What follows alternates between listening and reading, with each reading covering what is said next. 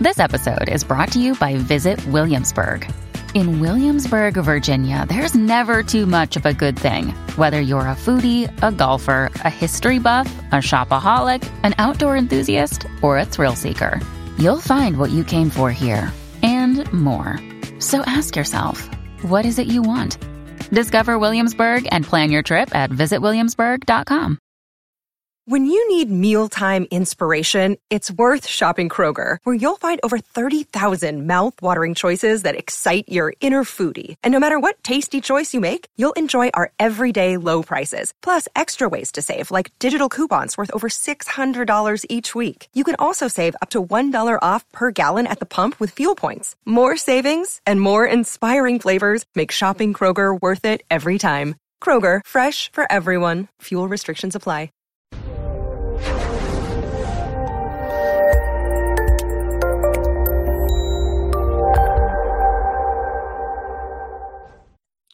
This episode was pre-recorded as part of a live continuing education webinar. On-demand CEUs are still available for this presentation through All CEUs. Register at allceus.com/counselor toolbox. I'd like to welcome everybody to today's presentation on tips 31 and 32, screening and assessment and treatment of adolescents. So tips, if you're not familiar, are treatment improvement protocols. They are documents, if you will, books that SAMHSA, the Substance Abuse and Mental Health Administration, has put together that have helped us translate research and stuff into practice. So tips 31 and 32 really focus on adolescents, and we're going to look at some of the unique things that we may be dealing with when we're dealing with adolescents.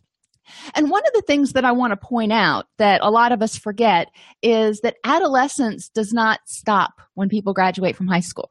Adolescence actually goes up through, 23, 24 years old.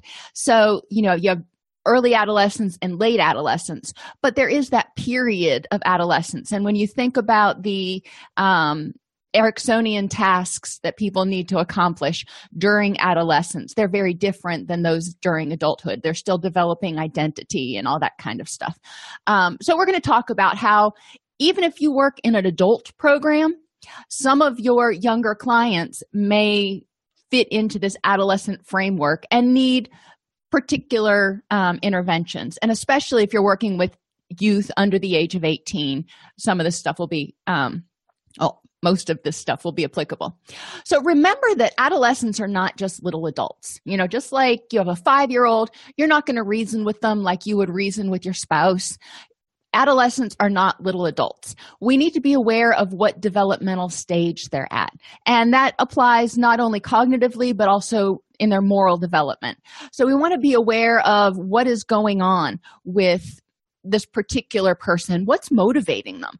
Are they motivated by a need for independence? Are they motivated by a need for belongingness? Are they motivated by a need for mastery? Kind of what's going on, because that's going to help guide our communication with them. And we also need to be aware of adolescent culture, because it's very different than adult culture. The culture they have in high school and among people of that age is different. They interact differently. They talk differently. Different things are important to them. They see solutions to problems differently than we do, partly because they don't have the wealth of experiences to draw from that those of us who are twice or 3 times their age do. But partly just because they are growing up in a different era. How someone who grew up with an iPad in their hand would think about solving a problem is going to be different than somebody who grew up before computers even existed. So, we want to look at what that culture is espousing, what that culture represents. We want to look at, if you're working with adolescents, it's really important, in my mind, to stay up to date on, adolescent music and adolescent television shows and the things that are out there and the issues that they're presenting. I know recently, like the past year, maybe a little bit more, there have been more shows coming out that have been empowering LGBTQ youth and embracing them and talking about different individuation and making it through adolescence, basically, and really started bringing that into the public venue. So it's easier for us who are not in that group to kind of look in and go, oh, okay, I see where they might be coming from here.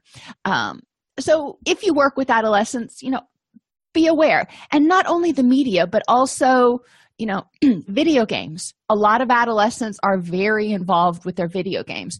So it's important to understand what that means, what values those video games communicate, what values the communities that support those video games are standing for. There are a lot of forums and things that my son is in, and he interacts with people who play the same video game, and they have certain ways of looking at the world. And so for him to be involved in that, I thought it was important for me to kind of get an idea about, what do these people stand for? So encouraging parents to be aware of that. But as therapists, it's also important to be aware of the different video games that are popular and what they may be teaching youth. Cognitively, in early adolescence, adolescents are emphasizing their immediate reactions to behavior. Remember, your brain does not fully develop the impulse control and everything and just fully finish developing until you're 24 or so. So when you're dealing with somebody who is a young adolescent, that impulse control not really there. So we want to help people see the immediate reactions to their behavior. We want to help them be able to take a break and, take a breath and think about those later consequences. But it's up to us to help them learn how to forecast, so to speak.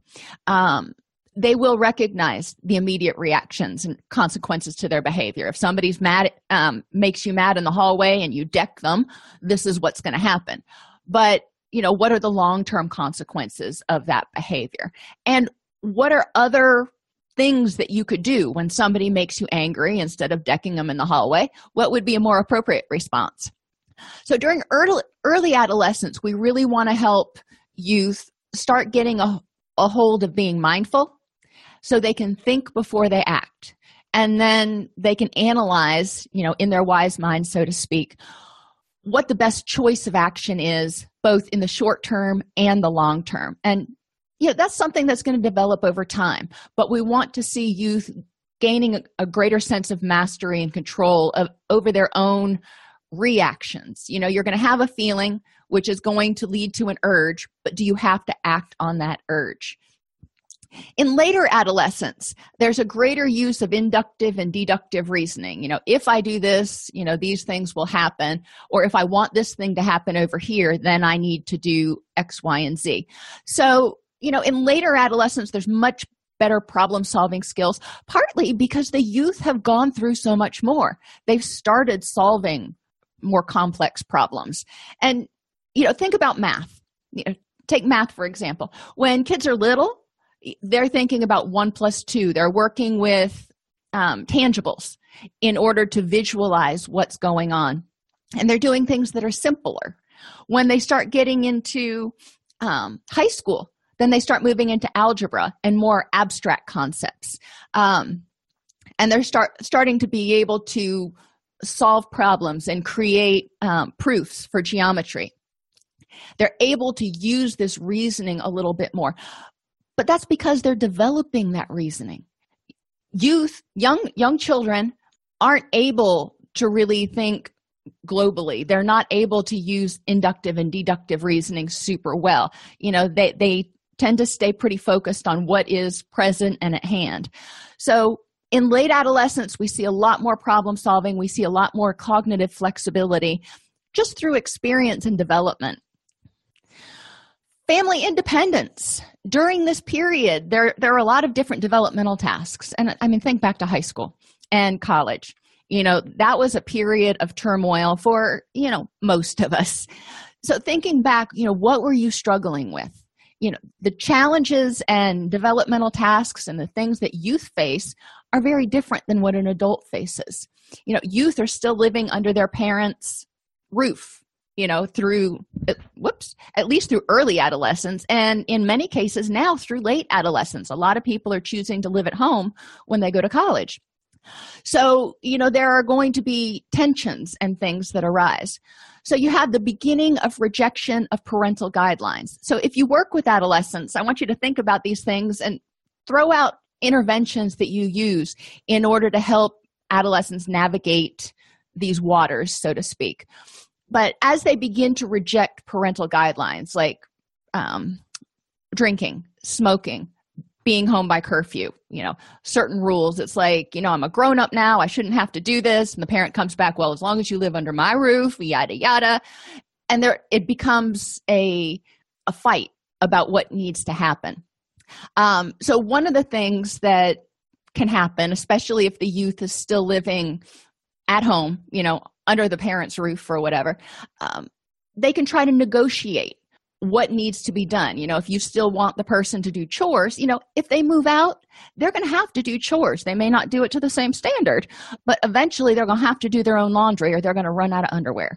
So you want to start increasing the youth's independence while they're at home. Increasing the responsibility they take for their stuff could be one thing that the parent and the youth agree on.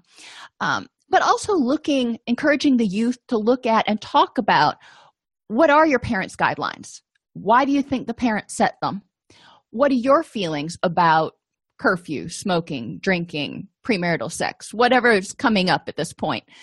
And start having the youth examine, what are my ideas? What are my thoughts on this and where do they come from? Is it because my best friend told me this, or I think everybody at school's doing it, or what's the objective evidence?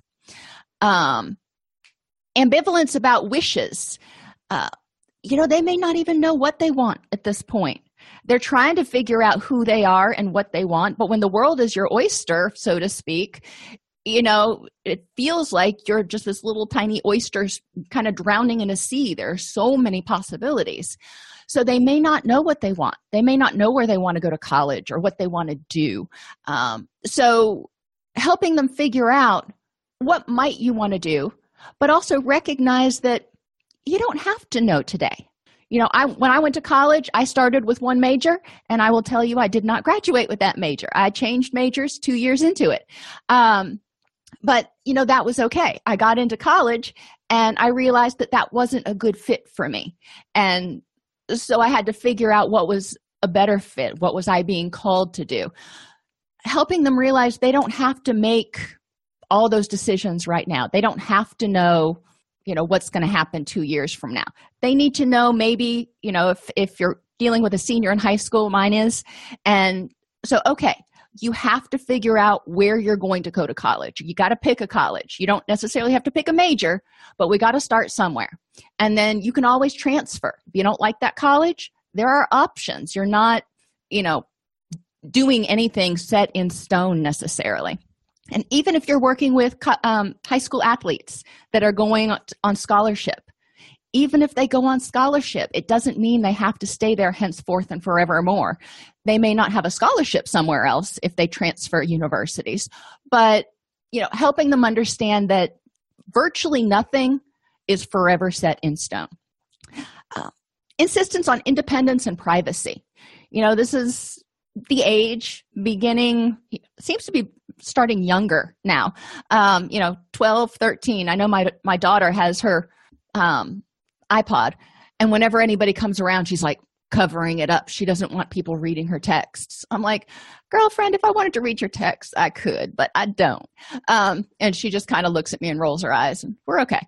But there's an insistence on this independence and privacy. But on the parents' side, we're going, yeah, I want to allow you to spread your wings, but I also want to make sure you're safe. And so we struggle with figuring out how much independence and privacy to let people have, to let the youth have. And that's going to be a negotiation between the youth and the parents. And the youth is going to have to decide, what does independence look like for me? What do I want? And how can I get it? Their level of independence, they may need to figure out how to get a job and move out of the house because they want that much independence. On the other hand, they may say, I'm willing to be a little less independent if I can have the comfort of living at home. And they may not know how much independence they want. So that's something else we can talk about. What does independence look like and mean to you? What is it that you feel you're not getting right now that you hope you would get in this new situation? And sometimes you can have overt rebellion, limit testing, and withdrawal. I don't have to do this. I'm 18. You can't make me do anything. A lot of parents have heard that, even from children that are still living in the house. So we need to start talking about, what are the rules? What can I make you do? And, there is a fair amount of, let me see how much I can get away with now that I'm in college, or, now that I've moved out. But there's also overt rebellion and limit testing with other agencies, so to speak. They're going to push the limits a little bit. They may try speeding. They may try drinking. They may try this and that and dabble. They're figuring out who they are, but they're also pushing limits to see kind of what they can get away with. So it's important to keep that conversation going and understand what the periodic withdrawal might be about. Be alert to signs of substance use. Early in adolescence, most people have a best friend of the same sex. Late in adolescence, their peers often become very, very important. Their best friend is probably still a same-sex best friend, but now they're a lot more interested in the opposite sex, or, finding a partner. If they're starting to figure out that they are gay, lesbian, bisexual, transgender, they may start trying to figure out what that means to them at this point. And that can happen earlier rather than later. But we want to be aware that peers have a lot of influence, and the need to please peers in many cases trumps the need to please parents.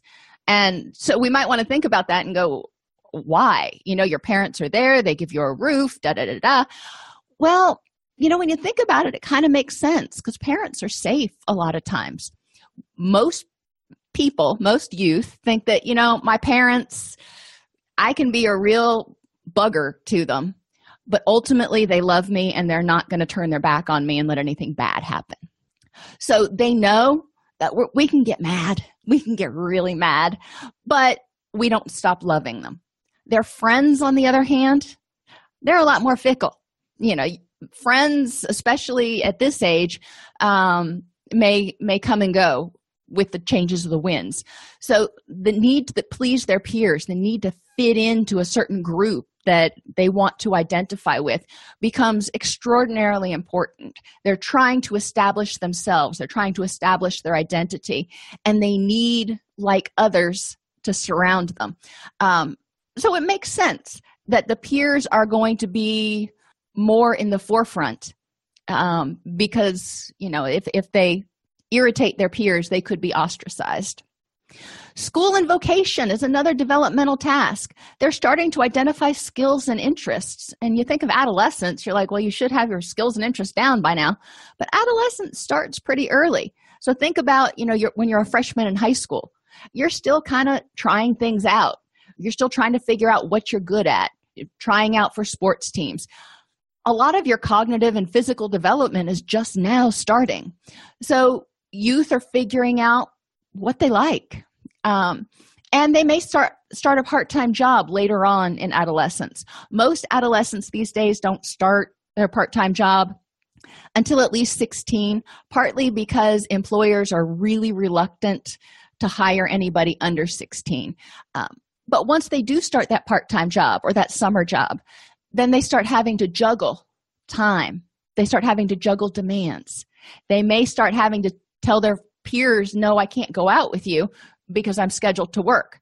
So back to that need to please peers, yet need to have money to put gas in the car sort of thing going on.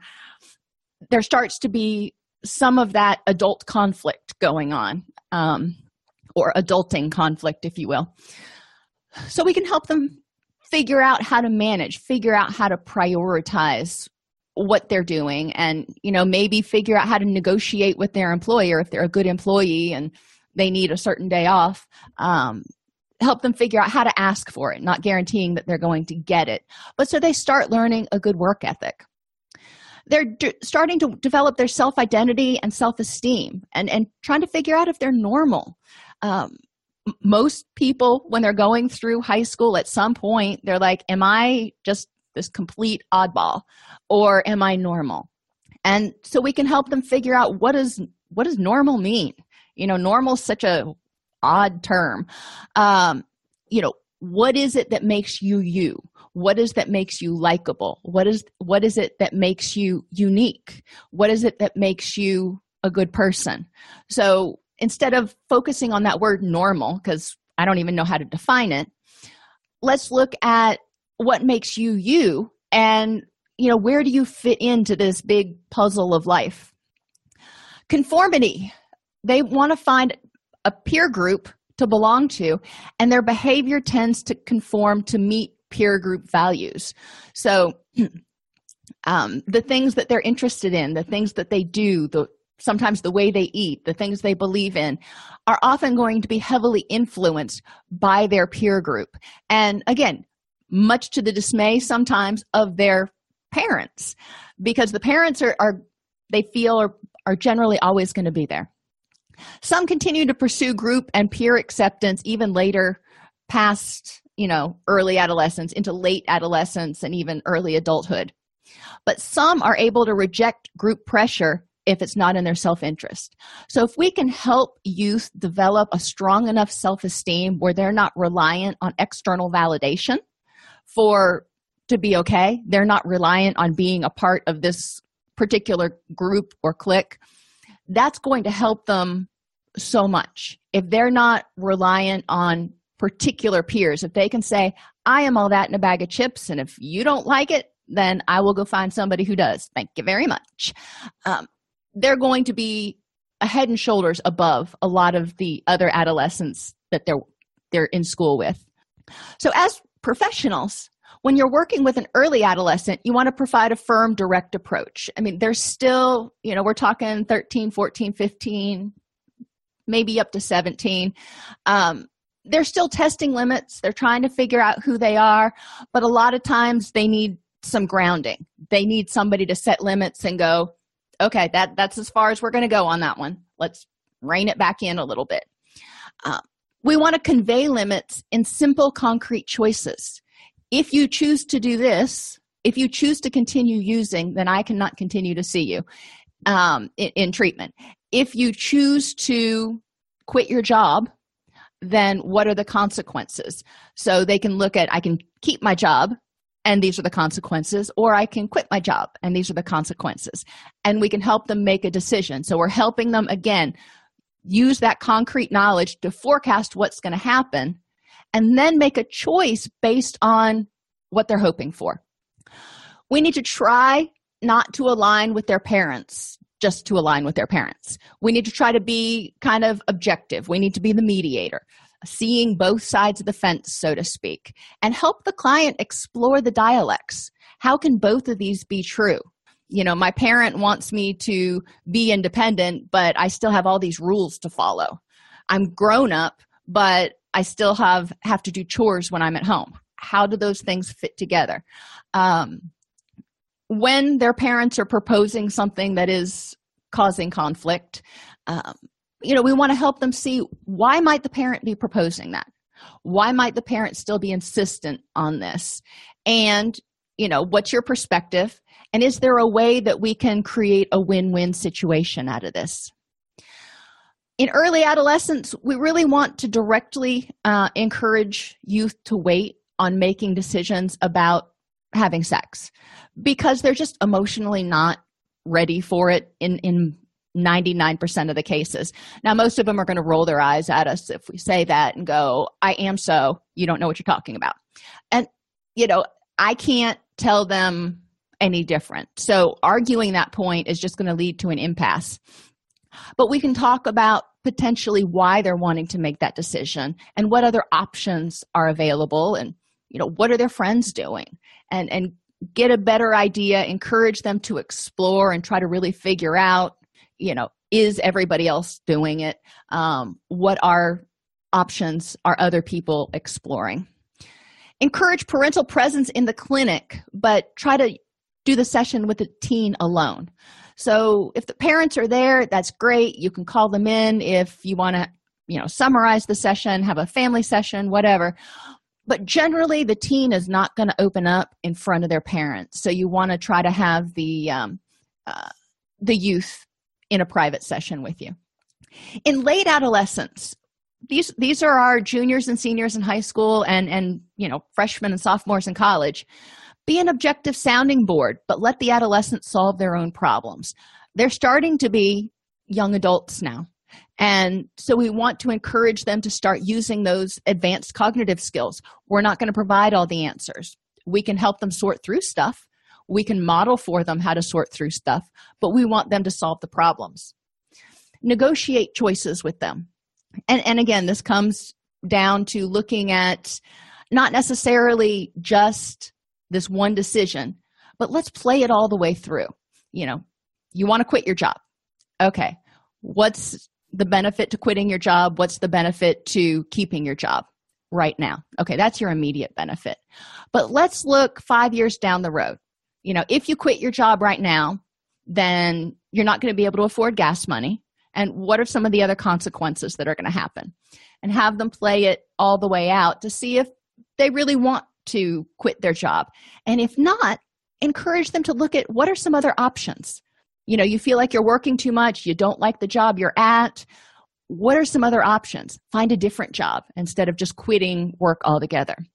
Or talk to your boss or get a reassignment. Or, there are a lot of different things that we might think of naturally. Of course, I'm going to try to solve workplace disputes before I just up and quit a job or something. But an adolescent may not. So we want to let them know what the options are. We want to encourage them, if there's a human resources department, to use it, and encourage them to explore their choice before all the options for their choices, instead of just seeing it as it has to be one or the other. When you're working with late adolescents, sometimes you don't need to get so much history, because you can start getting some pretty grandiose stories. They're trying to feel like they're all that in a bag of chips. So they may enhance things. They may have a little bit more drama just for the effect of it. Not that they're trying to be they are kind of trying to be manipulative. They're trying to make themselves feel good about themselves. So, get a little bit of history, but, you don't need to encourage them to embellish. Confront gently about the consequences and their responsibilities. So, if you've got a youth you're working with and they're in their freshman year of college and they've quit going to classes, what are the consequences of you not going to class? And what are your responsibilities to your parents who are paying your tuition? If you drop out of college or flunk out of college, how's that going to play out? Let's play it all the way out. So confront them gently about, is what you're doing right now helping you achieve the kind of life you want 2, 3, 5 years from now? Consider what gives them status in the eyes of their peers. If smoking and drinking gives them status, if they're a member of a Greek organization that tends to party a lot, does that give them status? And, if so, you're going to have to figure out how to work with that. If they're typically having kegers every weekend at the frat house, how is that impacting juniors' work and grades and all that sort of stuff? And encourage them to try to figure out a way to balance the two. Not necessarily give up the fraternity, but potentially looking at ways to cut back on maybe weeknight parties. Use peer group sessions as much as possible. A lot of youth are not real down on that, but I'm finding, as I learn more about the different programs at college campuses, there are a lot of college campus support groups, college campus stress management groups, and they tend to be pretty well utilized. So don't just assume that adolescents aren't going to want to do that. Once they get to college, there tends to be a little bit of a shift in their attitudes towards seeking counseling and peer group help. Adapt systems to crises, walk-ins, impulsiveness, and limit testing. So we want to make sure that we've got time if an adolescent has a crisis, and sometimes something will happen. They'll break up with their boyfriend and it feels like the world is going to end. So we do need to be sensitive to that if we're working with adolescents. Ensure confidentiality as much as possible. And if you can, allow teens to seek care independently. Now, this is one of the unique issues about working with minors. Once they're 18 and older, you have that whole different set of rules that applies under HIPAA and CFR 42 and all those other things. But when they are under 18, you're still dealing with a minor. If there is an obligation to disclose, if the person is indicating suicidal or homicidal ideation, if they're doing something that's potentially really harmful, then you have mandated reporting. There are other situations, depending on your state, where it's incumbent upon you or a reasonable professional in your position would tell the parents that the person is engaging in, autoerotic asphyxia or injecting heroin or, whatever. There are things that maybe the person is not suicidal or homicidal, but they're doing something that's potentially very dangerous to them. So you need to check with your legal team about exactly what you're required to report, because every single case is going to be a little bit different and each state has its own laws. So I don't want to advise you erroneously. One of the best ways to prevent problems in the therapeutic alliance, if you have to do a mandatory report, is to start out counseling being very open about what you're required to report, the things that you're required to do. And, if somebody tells you something that you feel the parent needs to know, you can talk about that in session. If it's something that you're required to tell the parent, you can tell them, this is something your parent has to know, and I'd really like you to be the one to tell them. We can bring them in here and we can have this discussion together. But empower them. Try not to make it feel like you went behind their back. So if they tell you something and it won't cause them harm, to tell them right then, you understand, I'm going to have to report this. You can talk about it at that point. Sometimes it's not appropriate to tell them, I'm going to have to report this. But most of the time it is. Most of the time it's better to empower the client and let them know what's going on and what's coming so they don't feel like they got sucker punched. Screening and assessment. Selection of instruments for screening is guided by reliability and validity of the tool, its appropriateness in an adolescent population, types of settings in which the instrument was developed, and the intended purpose of the treatment. So when you're using an instrument, even if it's normed for adolescents, that is a pretty big age range. So was it normed on high school students or was it normed on college students? A lot of stuff is normed on college students. So it may not be completely applicable or as reliable or valid with high school students. So we want to look at who was it normed on, what is it exactly is it measuring, and make sure that it's targeting the population that you're working with. If you're working with 14-year-olds, you're going to use different instruments than you're going to use with 24-year-olds. Instruments typically are short in duration, especially screening instruments. They have high test-retest reliability. And when you look at instruments, you really want to look for something that has like a 95% or 97% test-retest reliability, which means if they take it Monday, they're going to get a score. And if they take it Thursday of that same week or the next week, they're probably going to get the exact same score or very close. That gives you more confidence that it's measuring what it's supposed to measure. If there's evidence of convergent validity, the instrument is strongly correlated with other instruments that measure similar constructs. So if you're trying to assess depression in an adolescent and you're trying to compare how well this instrument over here measures compared with the Beck Depression Inventory, okay, that's going to give you the Beck Depression Inventory. We have a lot of data on, and if both instruments say that the client is depressed, then it's pretty darn valid. Sometimes you look at predictive validity. how well do we think this person's going to do in school? Or how likely do we think it is that this person's going to relapse? So we administer this test, and whatever the score is says it's really, really likely or not very likely at all that this is going to happen. And it should have the ability to measure meaningful behavioral and attitudinal changes over time. So you want to be able to administer it and see improvements in the behavior. So there are a lot of different tools that are out there. There are sample screening forms, depression, drug and alcohol use, bipolar, suicide risk, anxiety, and trauma screening tools. We're not going to go through all those. You can click on the links. They will take you to the SAMHSA website. Maybe. So here is on the SAMHSA Center for Integrated Health Solutions, and you can look at all of the different instruments that are available to you to screen for those on those different topics.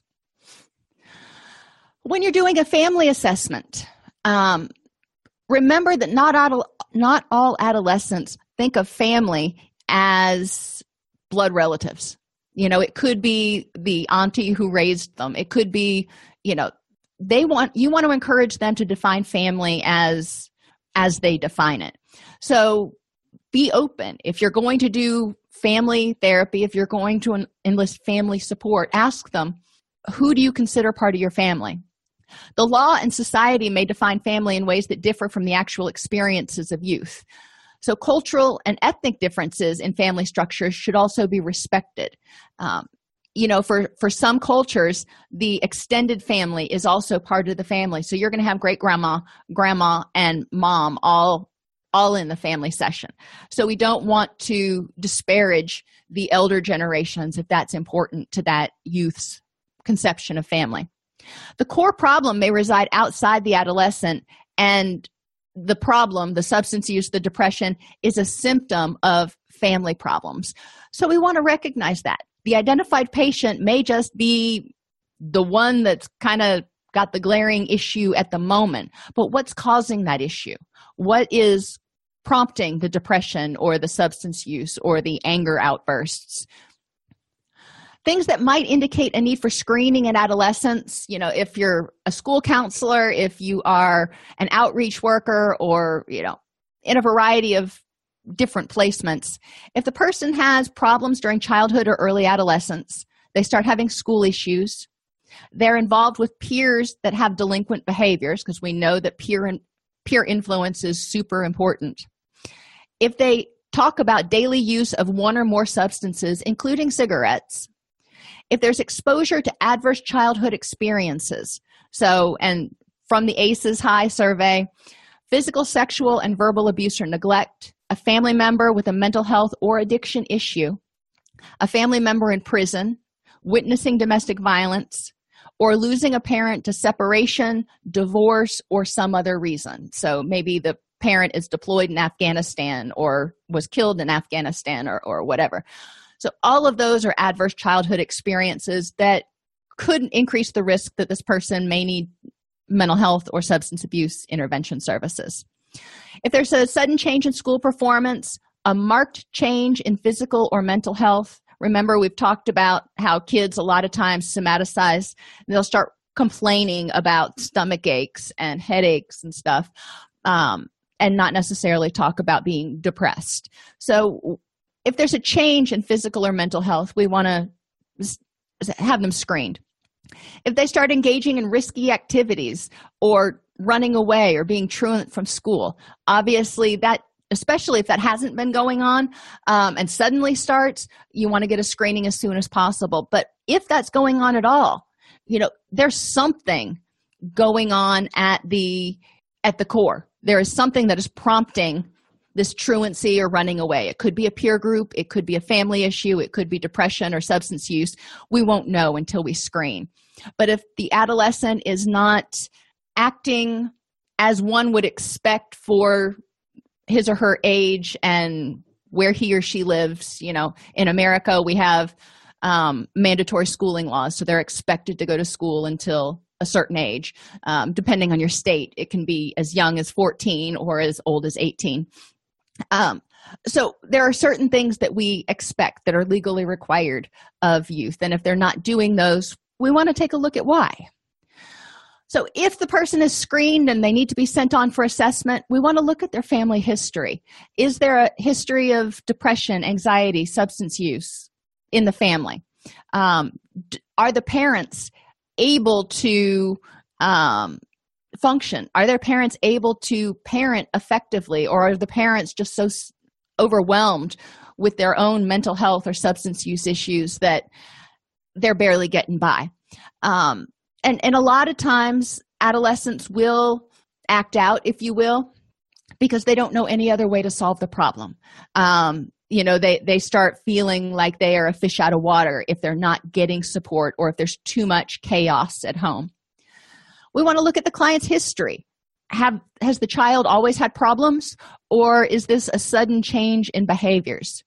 What are the presenting symptoms?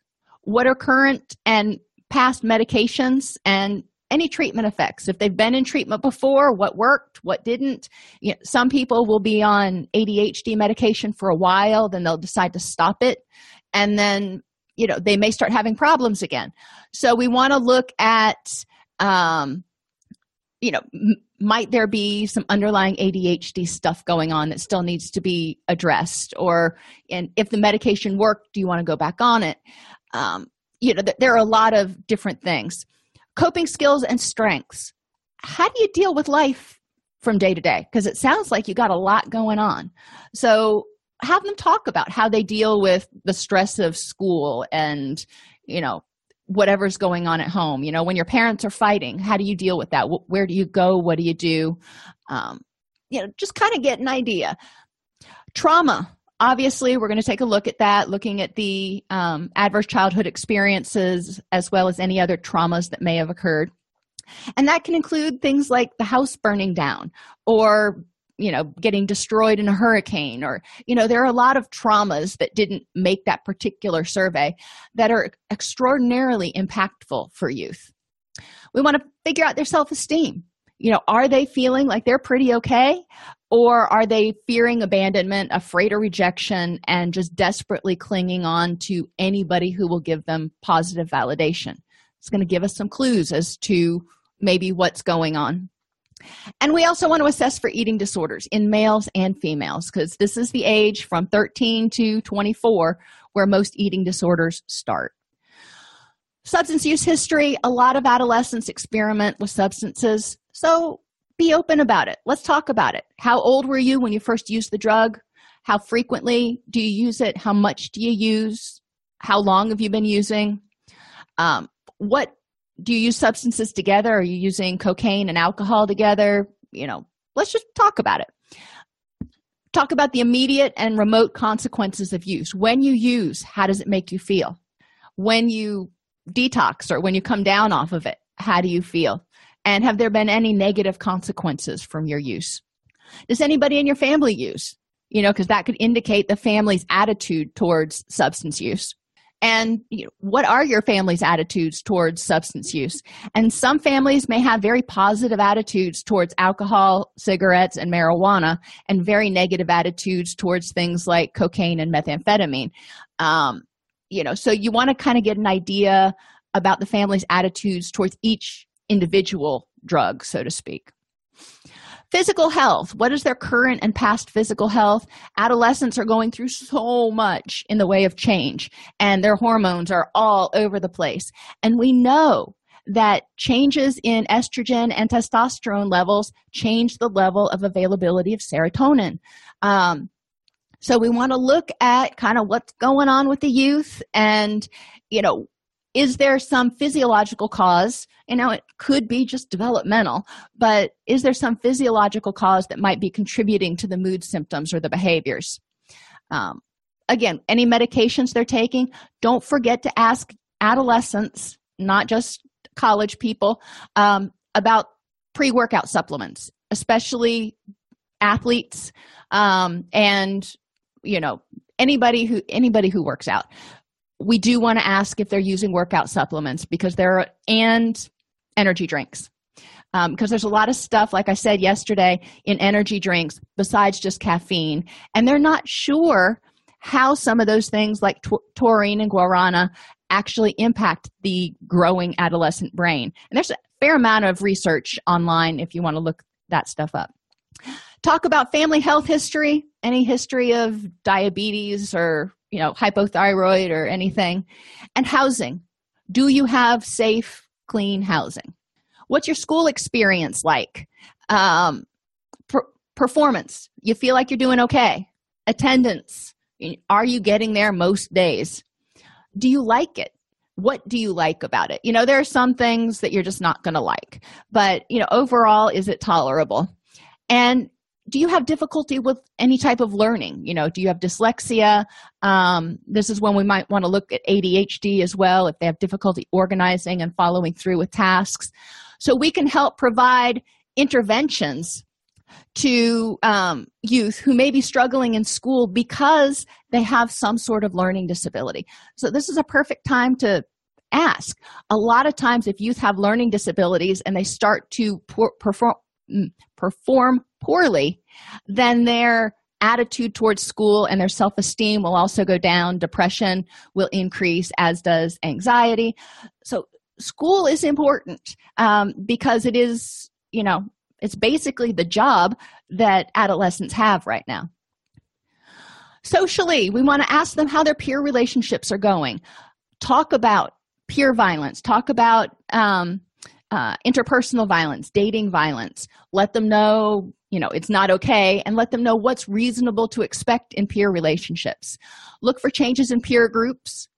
Assess their interpersonal skills. Are they able to communicate effectively? A lot of youth today are actually struggling to communicate in a face-to-face sort of situation because they spend so much time texting. So they have a lot of social anxiety in situations where there are multiple other people. What's their neighborhood environment like? Are they involved with a gang? What sort of pro-social activities do they do? What do you do in your free time? Do you volunteer at the church? Do you help out at the Boys and Girls Club? Do you babysit your little sister? Go to the library? What is it that you do? And who are their mentors and social supports? Who are the adults that you look up to? And, are they available? If they're saying, I don't have any, and, I come home from school and I play video games, I don't have any other pro-social involvement, that's something we might want to look at sort of expanding. What's their sexual history as far as their activity, their orientation, and any history of STDs or pregnancies? Have they been involved in juvenile justice? What are the developmental milestones? Looking for those Ericksonian stages, looking for empathy, looking for their ability to take multiple perspectives and all the Piaget and cognitive stuff as well. Just kind of get an idea. How old were you, if when you started talking? And, have you had problems in school? And, just look for some of those. Family history and their home environment, any involvement with DCF, and any other strengths that they have. Tell me what makes you super awesome. So, as I mentioned, adolescents have unique issues. They have differing stages of cognitive development. So, if you work with a 13-year-old, they're not all the same. Some 13-year-olds are more mature. Some, 13-year-old girls may be more articulate than some 13-year-old boys. Not always, but they're going to mature at different levels. They're going to mature at different rates, cognitively, interpersonally, and physically. Hormone fluctuations.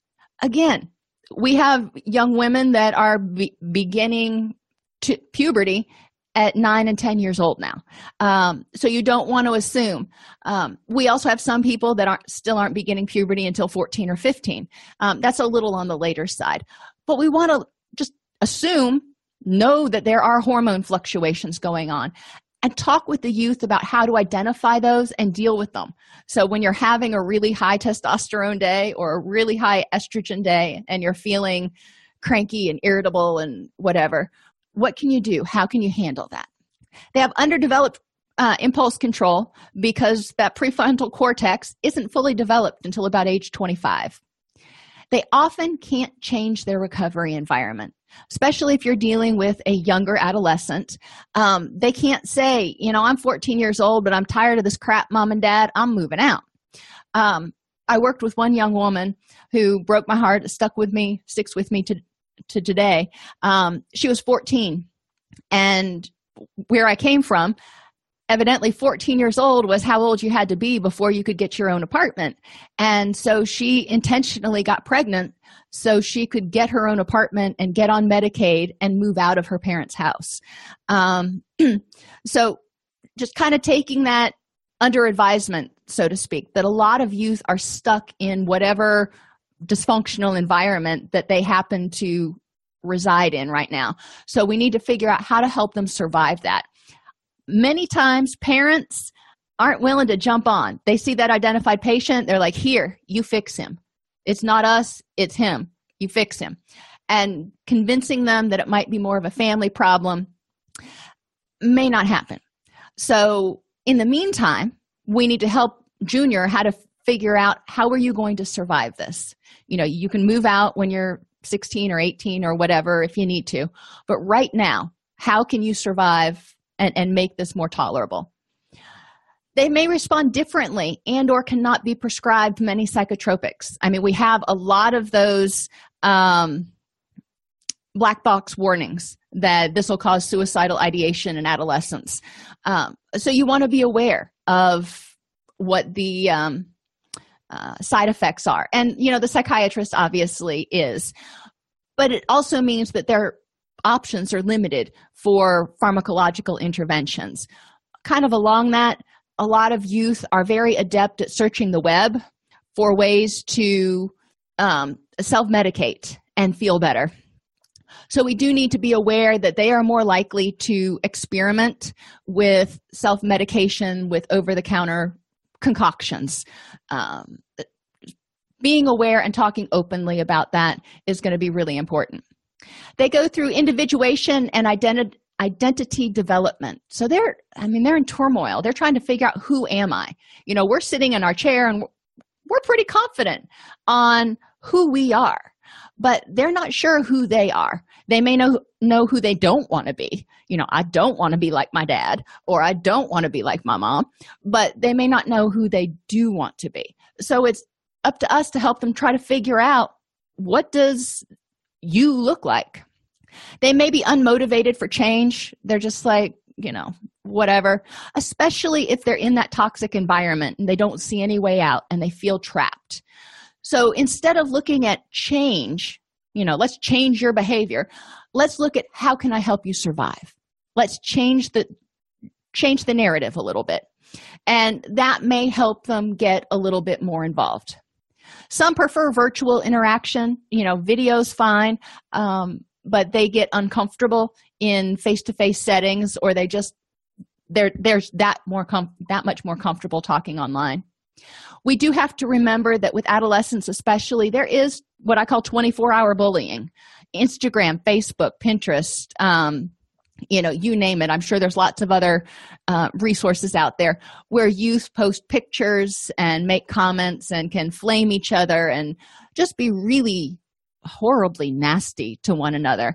And a lot of youth self-esteem is wrapped up in how many likes they get and how many shares they get. So it's important to remember that even when they're at home from school, they're not safe. They're not safe anymore like we used to be. And there's confidentiality and need for parental consent. And this article here summarizes some of the parental consent laws. It's not a 2018 article, so you still want to check with your legal team about what types of treatment you have to have parental consent for before you can provide it. A lot of states will allow you to do substance abuse intervention without parental consent if the youth presents, but not mental health. So, you want to know what your state requirements are. Addictions and mood issues often stem from different causes than for adults. So we want to pay attention to what's going on with you. It could be developmental. It could be, their peer group. Treatment must address their cognitive stuff, what are the thoughts maintaining their behavior and mood? So tell me what you're thinking. Emotionally, what are their moods maintaining their thoughts? If they're in a funk all the time, they're probably going to be looking at the world through pretty dark colored glasses. So we want to address those issues. How can we infuse some happy, so to speak? And we talk about doing things that the person enjoys. What is it that really you like to do? Physical, educate about the impact of moods and thoughts on energy, pain, and physical health, and the impact of sleep, nutrition, and health behaviors on moods. So it's important for them to understand they got to take care of their body. Socially, you want to look at the impact of moods and thoughts on their relationships. If you're in a funk all the time, how is it impacting your relationship with your parents, with your girlfriend, with your best friend? How is it impacting your health? And how are your relationships impacting your health? Because sometimes relationships may be encouraging them to do things that are not necessarily in their best health interest. And then we can look at moral development, helping them figure out how to make the right or best choice for them and why. And it's not always clear. So we want to teach that whole ethical decision-making model. And yes, mindfulness exercises are great to help people realize, what's triggering their moods and what they need. I'm a big proponent of vulnerability prevention, daily mindfulness, as well as teaching adolescents distress tolerance skills kind of from the get-go, so they can try to get hold of this roller coaster that seems to be going on in their brain.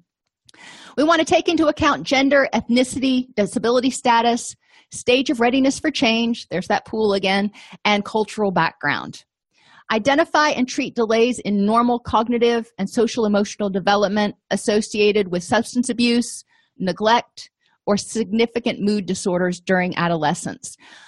When people are really, really depressed in adolescence, they may withdraw. They may, close in on themselves, so they don't individuate as much. They don't develop the social skills you would expect for somebody who is, in later adolescence. There may be a lot of social, emotional, developmental stuff that gets stunted because the depression was so oppressive or the anxiety was so overcoming. Involve the adolescent's family, as they define it, because of its possible role in the origins of the problem and its ability to change the youth's environment. Now, this isn't always possible. And sometimes the youth will go out and, no, I don't want them involved at all. So, you got to roll with what punches you get dealt. But if you can get family members or even some family members involved so you know that they've got an ally or three, it is helpful in order to make sure that they feel like they've got a lifeline out there. Be sensitive to motivational barriers and strive to form mutually agreeable goals. I'm not here to tell you not to have sex or, not to do this or that, because you're going to do what you want to do. What I want to do is figure out how to help you be happy and healthy and, get your parents off your back or whatever the case is. The youth is there. They have an end goal in mind, and usually it's to get out of treatment. But sometimes it's to solve the chaos in the family or something. So I want to know, what is your goal for being here? And how can we achieve that? Remember that the adolescent's fund of experiences is much smaller than ours, so things that seem like a crisis to them may seem less consequential to us. So we want to be sensitive and not go, it'll feel better in a couple of days. No, it may not. It may still hurt like hell. So remember how dramatic and how overwhelming just about everything seemed when you were a teenager. When you develop your treatment plan, identify biopsychosocial problems, not just psychological issues, because we know that there are contributing factors biopsychosocially. Identify attainable goals for those issues. Enhance strengths and resources to meet those goals. So refer them out. Give them books to read. Youth like books. Give them websites. They love websites. Something that will help them enhance their knowledge and be able to strengthen their skills. Specify objectives that are realistic and measurable for each goal. So, I'd like to see you attending school 19 out of the 22 days this month, and that's a pretty low goal there. And describe interventions needed to achieve objectives. So what do you need to do in order to make sure you get to school on time 19 out of the 22 days? Common treatment plan issues that you might focus on: wellness behaviors, cognitive distortions, coping skills and distress tolerance, anger management, communication skills, how to be assertive and create a win-win situation, silencing the internal critic. A lot of adults, but a lot of adolescents also have that internal critic, that voice inside their head that heckles them constantly. So helping them silence that. Self-esteem development, identity development, goal setting and motivational enhancement. Okay, so you want to go to Vanderbilt when you graduate. How can we do that? What needs to happen? So help them figure out how to set and attain goals. Relationship skills, stress management, time management, vocational counseling. And this may not be your thing, but helping them figure out, where do I go to figure out what kind of career might be good for me? And most places have workforce development centers that youth can go to take interest inventories and explore vocational options. Grief and loss is another issue that comes up a lot, and it can be surviving breakups, dealing with a backstabbing best friend. There are a lot of different types of grief and trauma that youth can experience, and body image issues. So treating adolescents requires special skills and training. You don't just want to go in and assume that they're going to be little adults.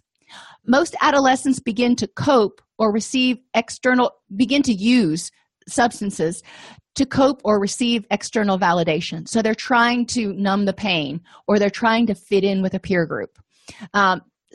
Okay, so we recognize the function of the use. How else can we help you cope? How else can we help you fit in? Adolescents' development is often thwarted at the point of problem initiation. So if they have a major depressive disorder or, generalized anxiety or substance use, a lot of times development slows way down at that point because the adolescent is just barely struggling to stay afloat. A strengths-based motivational approach works well with older adolescents, and adolescents can be helped to develop into healthy adults. So even if somebody has had a really tough childhood and adolescence, it doesn't mean that all is lost. They really can develop into healthy, happy, strong, productive human beings. If you enjoy this podcast, please like and subscribe either in your podcast player or on YouTube. You can attend and participate in our live webinars with Dr. Snipes by subscribing at allceus.com/counselor toolbox. This episode has been brought to you in part by allceus.com, providing 24/7 multimedia continuing education and pre-certification training to counselors, therapists, and nurses since 2006. Use coupon code Counselor Toolbox to get a 20% discount off your order this month.